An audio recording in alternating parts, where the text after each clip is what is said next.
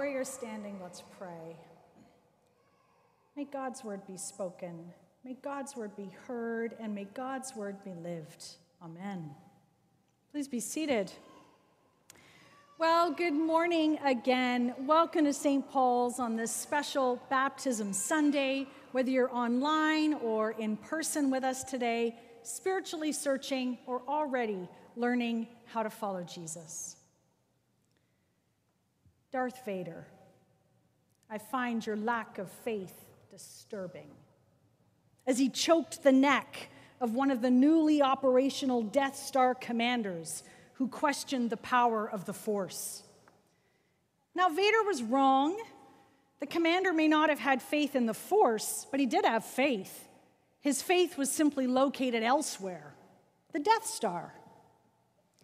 We all have faith, even the critical or curious among us this morning. The question simply is, what or who do we have faith in?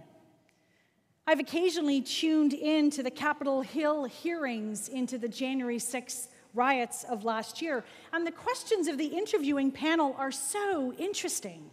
What did Donald Trump believe about whether he won the election? And how did those beliefs then drive the actions of the rioters? What's the connection between belief and action? Today we're starting a new summer teaching series, What If It's True? Looking at the Apostles' Creed, the most concise and ancient summary of the Christian faith. And we recite some form of the Apostles' Creed every Sunday here at St. Paul's. And through the summer, we're going to look at what some of its beliefs actually are. And maybe most importantly, what action in our daily lives is driven by those beliefs. Toronto is a wonderfully diverse city, and people make a wide variety of choices, conscious or unconscious, about what beliefs to build their lives on. And those of you having your children baptized today are making a public decision about a set of beliefs to raise your children with and in. So in such a diverse city as ours, an important question is which set of beliefs will lead people to be the most loving, the most receptive to those with whom they differ? Which set of beliefs will lead people to live sacrificially for others?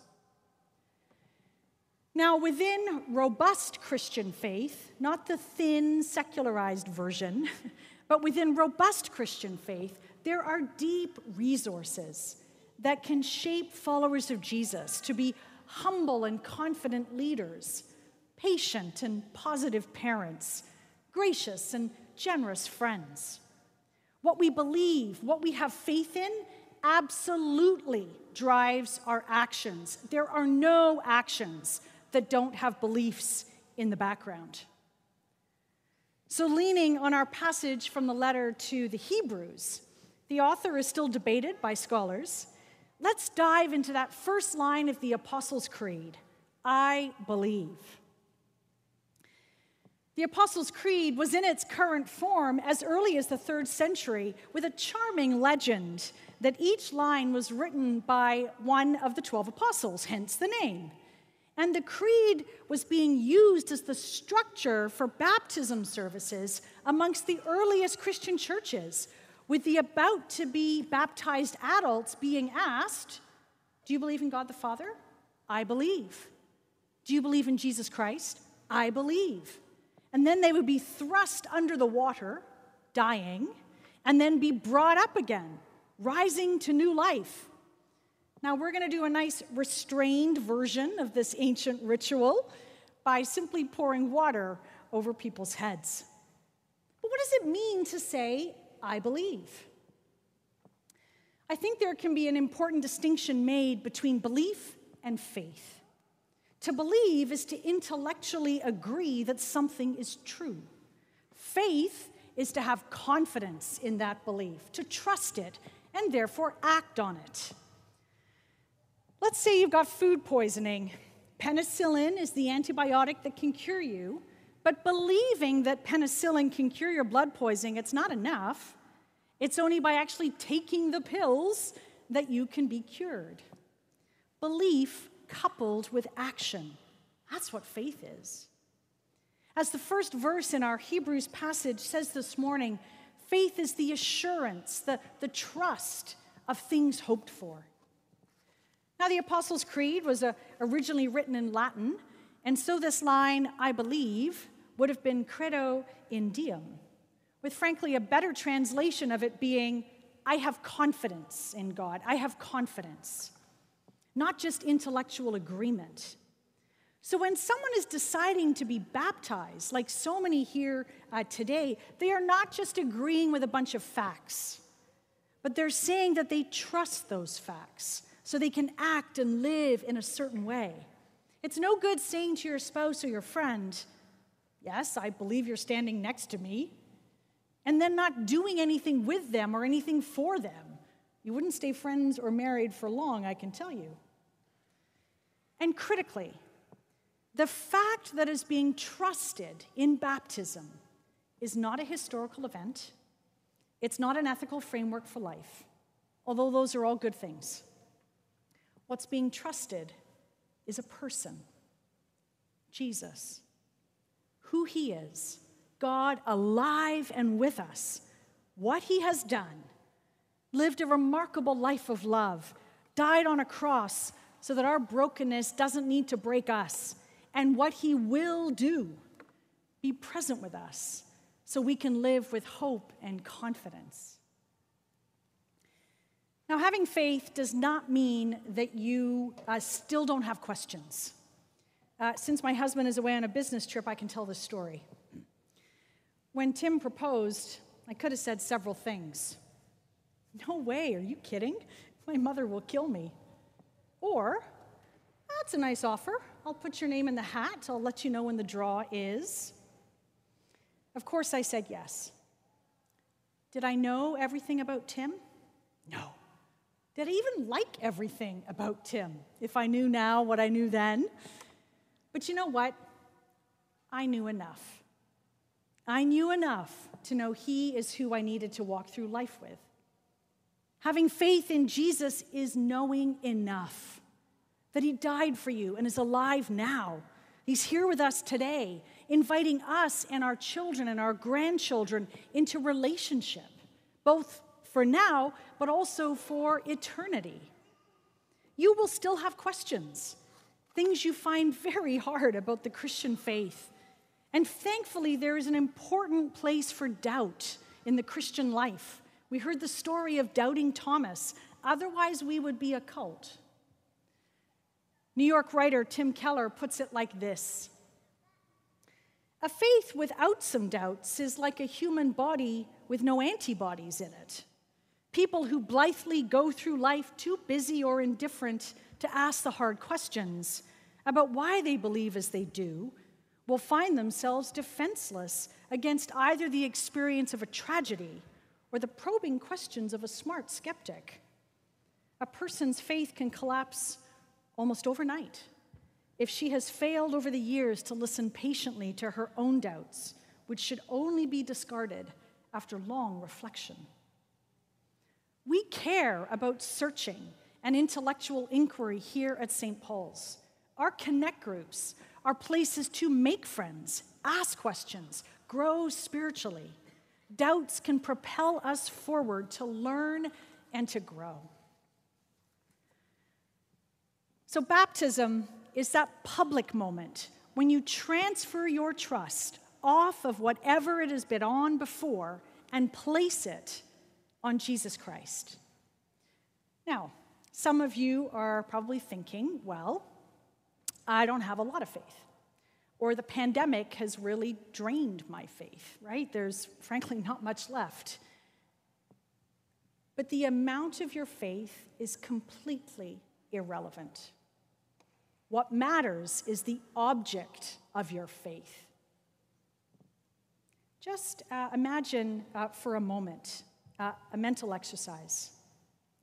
I want you to think you're standing on a high cliff, and you lose your footing and you begin to fall. Just beside you as you fall is a branch sticking out from the very edge of the cliff. It's your only hope, and the branch is more than strong enough to carry your weight. How can the branch help you? Well, if your mind is filled with intellectual certainty that the branch can support you, but you don't actually reach out and grab it, I have some bad news. You're hitting the ground. If your mind is instead filled with lots of doubts, lots of questions about whether the branch can save you, but you reach out and grab it anyway, you will be saved. Why? It's not the strength or amount of your faith or trust, but the object of your faith that saves you. In this case, the branch. Strong faith in a weak branch is fatally inferior to weak faith in a strong branch. Strong faith in making partner or all your children being brilliant, or your friends or your marriage meeting all your emotional needs, that is fatally inferior to even the tiniest shred of faith, even this morning for a moment, in the risen Lord Jesus Christ. The writer of Hebrews lists a whole variety of historical figures: Gideon, Barak, Samson, and whatever amount of faith they had, and I bet you sometimes it was wafer thin, it was in a strong branch, God. And their often tiny amount of faith in a strong branch enabled them to do some remarkable things. Verse 33, who through faith, doesn't say how much, conquered kingdoms, administered justice, obtained promises, shut the mouths of lions, quenched raging fire, escaped the edge of the sword, won strength out of weakness, became mighty in war, put foreign armies to flight. At the beginning, I asked what difference having faith in Jesus makes.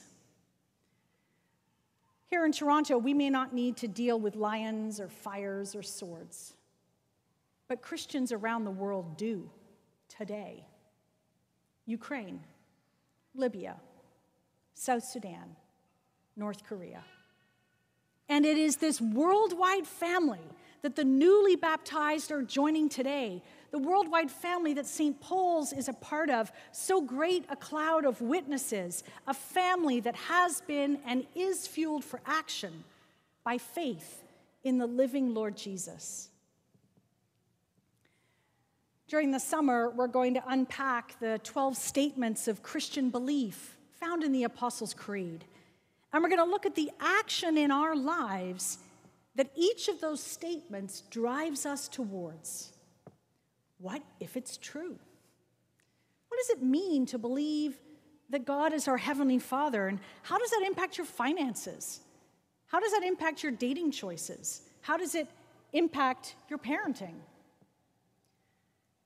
Make no mistake, the Apostles' Creed, it's a rallying cry of rebellion against the often destructive norms of our culture. When we say the creed, we are boldly declaring that the world is not as it should be, and that God has acted decisively in the life, death, and resurrection of Jesus. And if you want to start a rebellion against any evil or repressive structure of any government, any culture, just go outside and say the creed. I find your lack of faith disturbing. We're all at different stages of our journey of faith, and everyone's welcome. And this morning, we have front row seats over both our services to see 18 people publicly transfer their faith onto the living Lord Jesus. And if you're searching this morning, asking questions, why not ask Jesus what it would be like for you to transfer your faith to him? And if your faith has grown cold, or the pandemic has changed your church rhythms, why not ask Jesus to reignite your faith? Because there is a fulfilling life that God wants to give you.